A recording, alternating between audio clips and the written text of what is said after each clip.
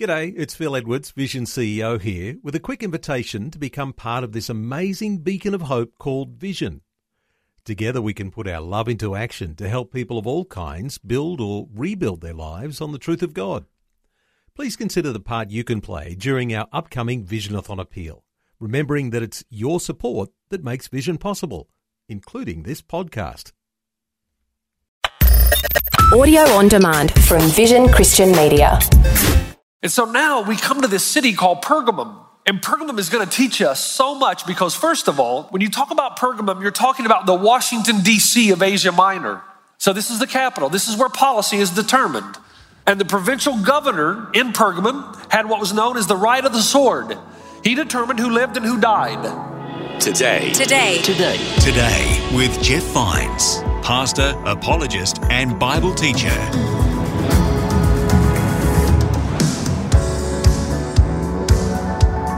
Hello and welcome. My name is Bill and this is Today with Jeff Vines.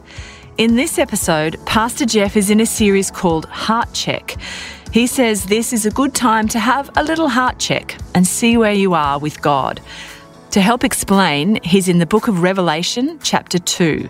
He's using these letters to illustrate the heart we should have. Let's get into it, and Pastor Jeff can explain more. Revelation, chapter 2.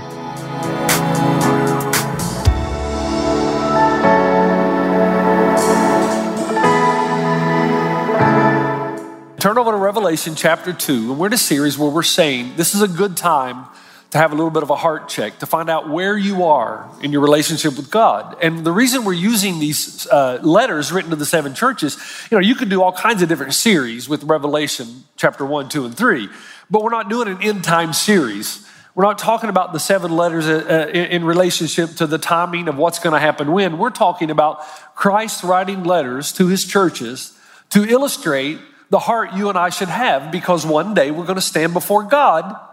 And there's this dichotomy in Revelation that tells us on the one hand that we're going to be judged by the deeds that we do. And on the other hand, it says we're going to be judged what's in our heart.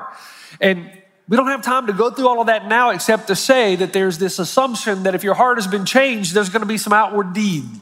You're not going to be perfect, but there's going to be some things that you're going to do, the ways you're going to live. And so now we come to this city called Pergamum. And Pergamum is going to teach us so much because, first of all, and that's in chapter 2, starting with verse 12. First of all, when you talk about Pergamum, you're talking about the Washington, D.C. of Asia Minor.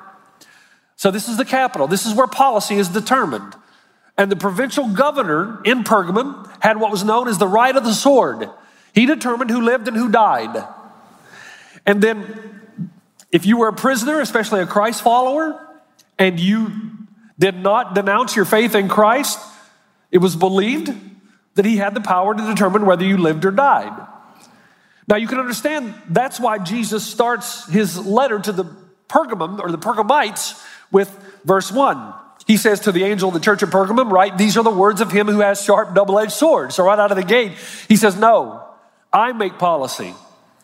I have the word and the objective authority. I determine who lives and who dies. I, not the governor, possesses the ultimate power over life and death. And those words would have been very encouraging to people who wondered if they were going to live or die because of their faith in Christ. Pergamum, now stay with me. If you'll just go with me. I know some of you got to get lost in the history. Others of you love it, but stay with me because then it makes so much more sense. Because Pergamum not only was like the Washington, D.C., it was again, like Ephesus, spectacular in its architecture. And like Ephesus, they had these numerous, beautiful, extravagant temples dedicated to the gods.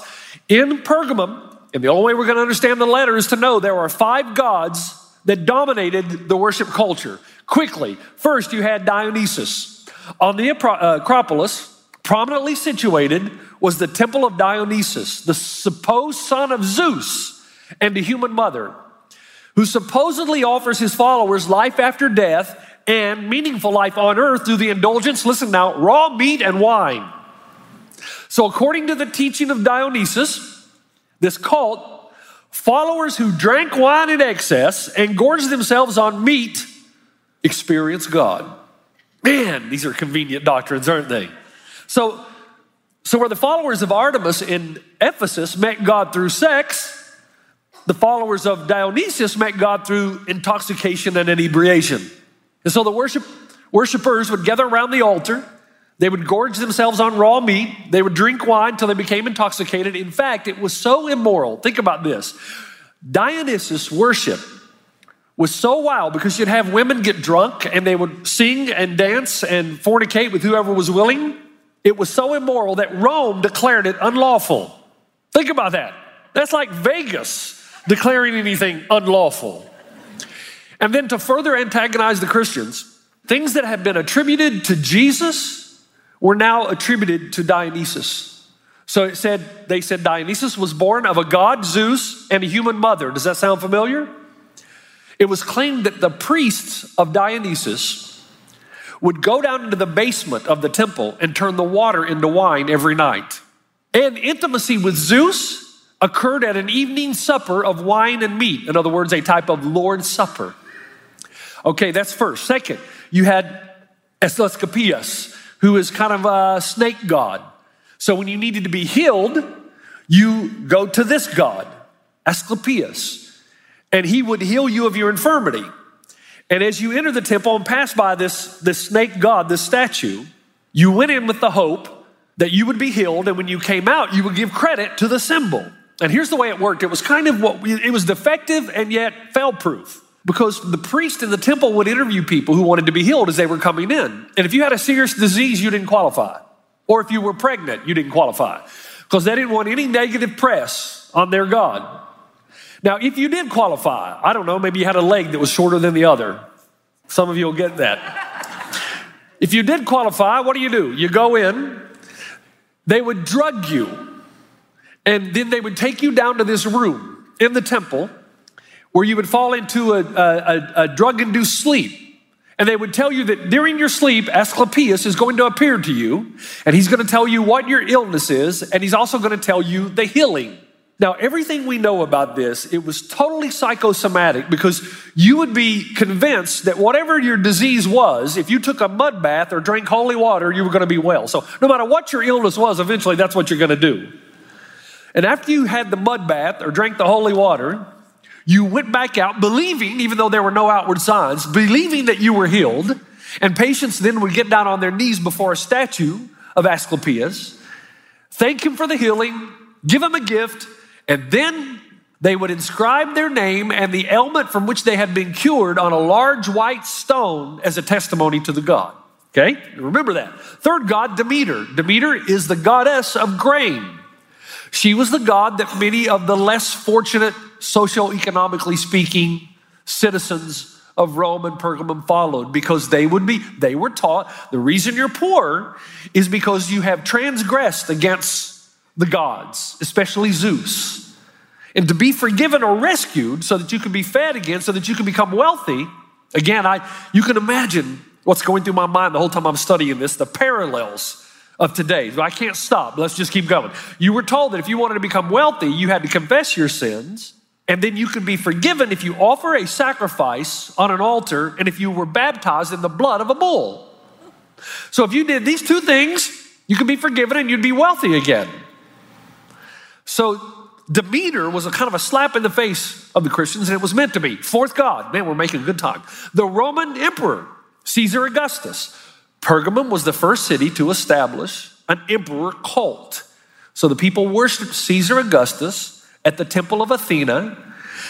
They not only declared that Caesar was divine, but they claimed him as their savior and king as well. So they served, they worshiped, they prayed, they yielded to the lordship of Caesar Augustus. He was, in their minds, the God of gods. Now, there's one more, but as you think of Pergamum, remember Ephesus. Same story, different town. In order to buy, sell, trade, network, converse, socialize, take advantage of all the benefits available for the citizens of Rome, you were required to do a few things. They were non-negotiables. You had to burn incense before you came into the agora to Caesar. You had to participate in all of the sacred ceremonies. You have to acknowledge the power of the Greek gods, attend temple worship, and offer sacrifices to all the gods. And refusal to do that, at the very least, would cause you economic hardship. At the worst, your life. Now, unlike Ephesus, the Christians at Pergamum compromised. They latched on to the Nicolaitans. And they claimed that only the spirit mattered. It really didn't matter what you did in the flesh. Therefore, whatever you did in the flesh held no value and is written off as if the deed had not even been done. The New Testament likens this philosophy that we talked about, or the Nicolaitans, to the sin of Balaam in the Old Testament. If you know that story, Balaam, who had the power to bless, devised a plot to have the Moabite women who detested the God of Israel seduce Israelite men into intermarriage.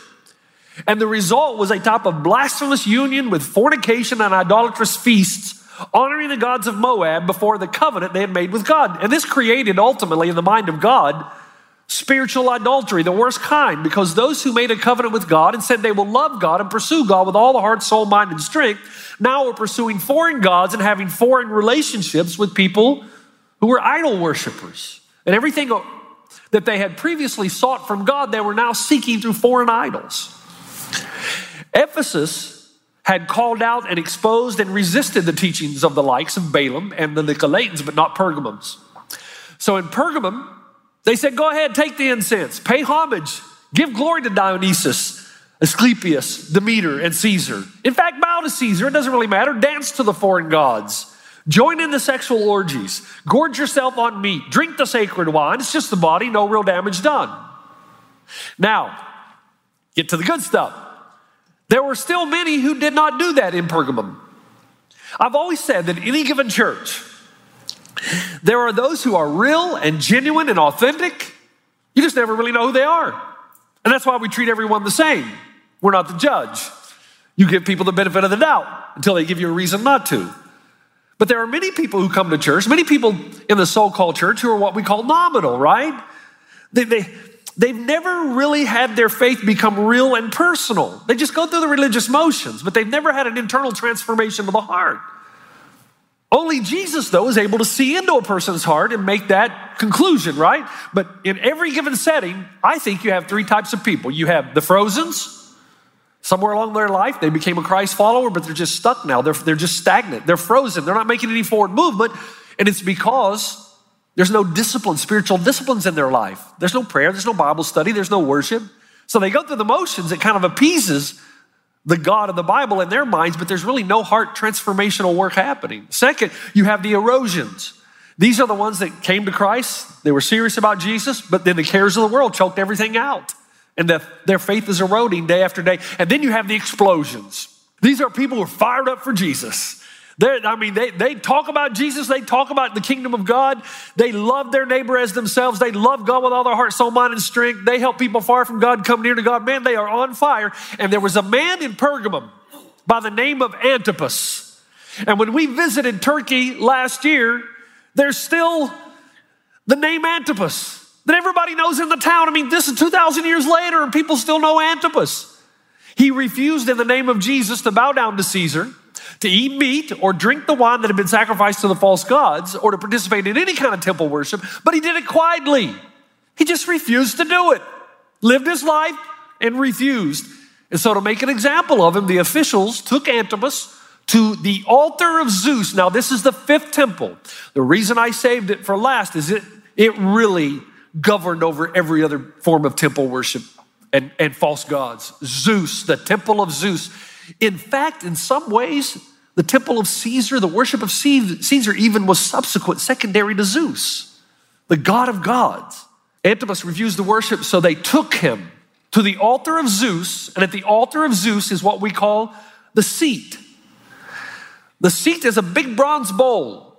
They took Antipas, they heated the bowl so that your death would be slow and painful. You would slowly burn to death. You'd feel all the pain and the torture. To make an example out of him, to show everybody else what happens when you refuse to worship the emperor. And then to add insult to injury, the pagan priests took the smoldering bones of Antipas, carved them into bracelets, wore them around their necks, celebrating the sacrifice of Antipas to the gods. Now, that little bit of work helps us understand everything about the passage. Let me read it. To the angel of the church in Pergamum write, these are the words of him who has a sharp double-edged sword. I know where you live, where Satan has his throne, yet you remain true to my name. You did not renounce your faith in me, not even in the days of Antipas, my faithful witness, who was put to death in your city where Satan lives. Nevertheless, I have a few things against you. There are some among you who hold to the teaching of Balaam, who taught Balak to entice the Israelites to sin, so they ate food sacrificed to idols and committed sexual immorality. Likewise, you also have those who hold to the teaching of the Nicolaitans. Repent, therefore. Otherwise, I will soon come to you and will fight against them with the sword of my mouth. Whoever has ears, let him hear what the Spirit says to the churches. To the one who is victorious, I will give some of the hidden manna. I will also give that person a white stone with a new name written on it, known only to the one who receives it. Now you see, that little bit of work helped you understand all the verses in Revelation about Pergamum. But that last section, where Asclepius was concerned, the healing was specialized to the individual. It was revealed during a drunken stupor, seldom if ever achieving anything other than psychosomatic euphoria. But he's saying that Jesus' healing, as he writes the letter, Jesus' healing is also specific for each person. Only he knows who you really are. Only he really knows what you need. He knows how to repair any brokenness in your life and in your heart. And only he gives the bread that satisfies the hunger of the soul. Only he gives you a new name, a new identity, a new birth, so private and so deep that you and you alone know the full extent of what Christ has done in your life. Isn't that beautiful? That's the white stone on which you write his name. Now, all that's precursor. The seat of Satan, the throne of Satan, the altar of Satan. Why does Jesus write these words? Hold on now. Jesus gives the city of Pergamum an unusual designation. Look, if I say to you, if I say the city New York, what tourist place comes to your mind? Come on. Statue of Liberty. Now, there are others, but for a lot of us, we think of New York. We think of New York Harbor, Statue of Liberty. What about San Francisco? Hey, you're cheating, aren't you? They're putting up the sign before. Come on, man. Golden Gate Bridge. How about, wait now, what about Los Angeles? Hollywood. And the world's absolute worst airport ever, right? But in Jesus' mind, if you were to say Pergamum, the altar of Zeus, the seat of Satan. Now take a deep breath, because I got to rapid fire this. In 1864, a German general by the name of Karl Hermann Frank came to Pergamum, was captivated by the altar of Zeus. He actually excavated the altar and brought it back to Berlin. Stone by stone, he transported it, the seat of Satan, into a museum that would be called the Pergamum Museum. In 1889, some 20 plus years later, the Temple of Zeus was completely restored in Berlin. And on the day of its completion, a baby is born on the border of Austria and Germany, whose name was Adolf Hitler. Hitler is born on the same day as the completion of the Temple of Zeus, the seat of Satan, in Berlin. Nisan 19, which incidentally is also the date on the Hebrew calendar when Pharaoh attempted to finally exterminate and annihilate the people of God by pursuing them into the Red Sea. Now stay with me. So in 1889, thanks to German engineer Karl Hermann Frank, the Temple of Zeus, the seat of Satan, is completely restored in Berlin. Now move ahead a few decades when the altar of Zeus catches the eye of a man by the name of Albert Speer, the chief architect for the Nazi Party. Adolf Hitler, now in full power, had commissioned him to construct the parade grounds for the party rallies in Nuremberg. For inspiration, Speer created a colossal grandstand at the rally grounds known as the Zeppelin Tribune. And in this stadium, he recreates the altar of Zeus in the middle of the grandstand, and he places Hitler's podium right over the place where the bowl of sacrifice would have been. Most of the rallies were held at night. Spear surrounded the grandstand with 150 searchlights, if you've ever seen any of those speeches, that old black and white film. So the columns of light would extend for miles and miles into the sky. It was a mystical effect that Hitler was trying to create. The effect was known as the Cathedral of Light because Hitler wanted to create a worship type experience. He wanted a euphoria and a sense of the transcendent. He understood all too well that when you think of the gods, you're always looking up. So he wanted to create an environment where you're always looking up.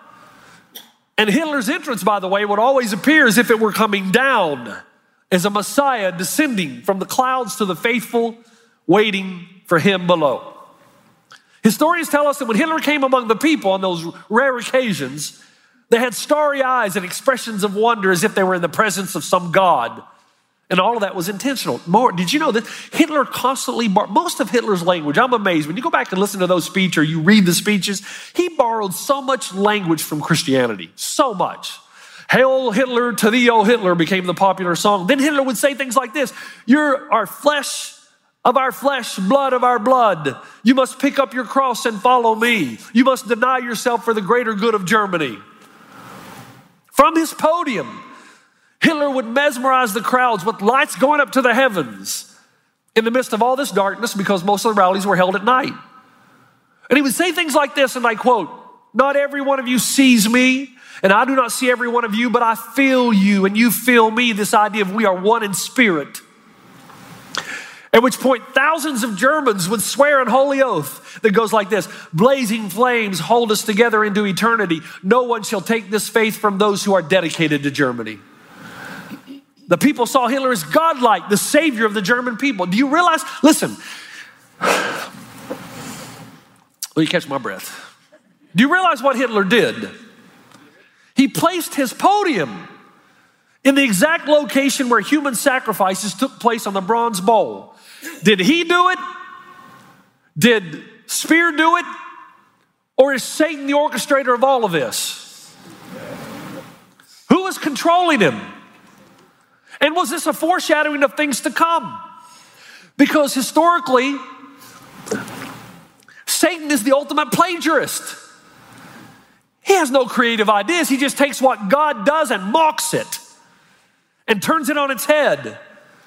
That's why sometimes the two are very difficult to distinguish, because millions of Jews and Christians are going to be sacrificed on the altar of the Third Reich. Can I show you something, just one thing? You remember in Genesis 22? When God says, take Isaac to Abraham on the mountain of Moriah and sacrifice him? Can I show you something? The verse goes like this: take your son, your only son Isaac, whom you love, and go to the land of Moriah and offer him there as a burnt offering on one of the mountains of which I shall tell you.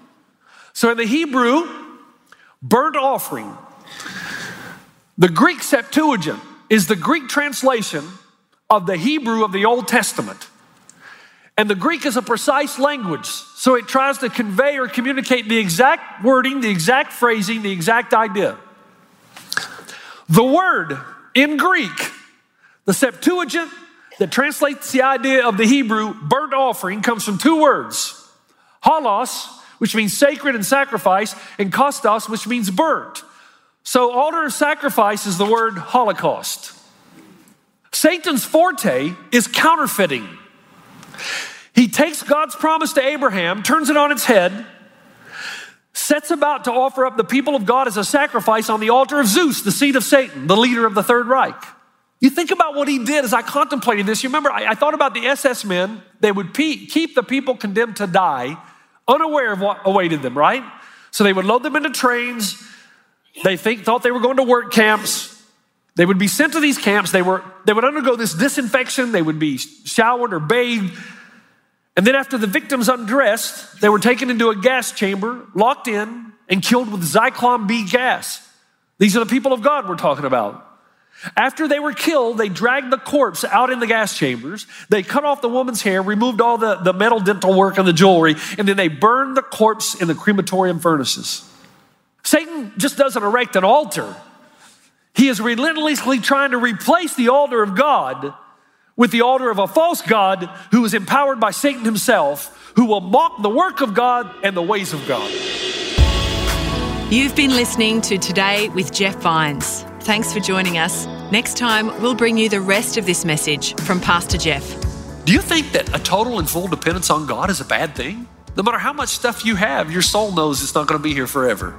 So even if you try to kid yourself or block it out, your soul will begin to die because it knows. When you start putting your peace and hope in how much stuff you have and all the things you can do and the liberty and freedom that you have, just like that, it can all be taken away. You can listen to more messages like this. Just search for Today with Jeff Vines wherever you get your podcasts. You make me wanna dance and sing with every single breath I breathe. I will bring this over.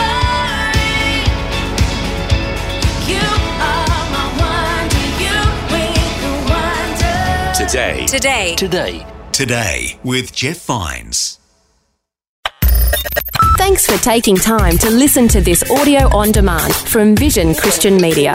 To find out more about us, go to vision.org.au.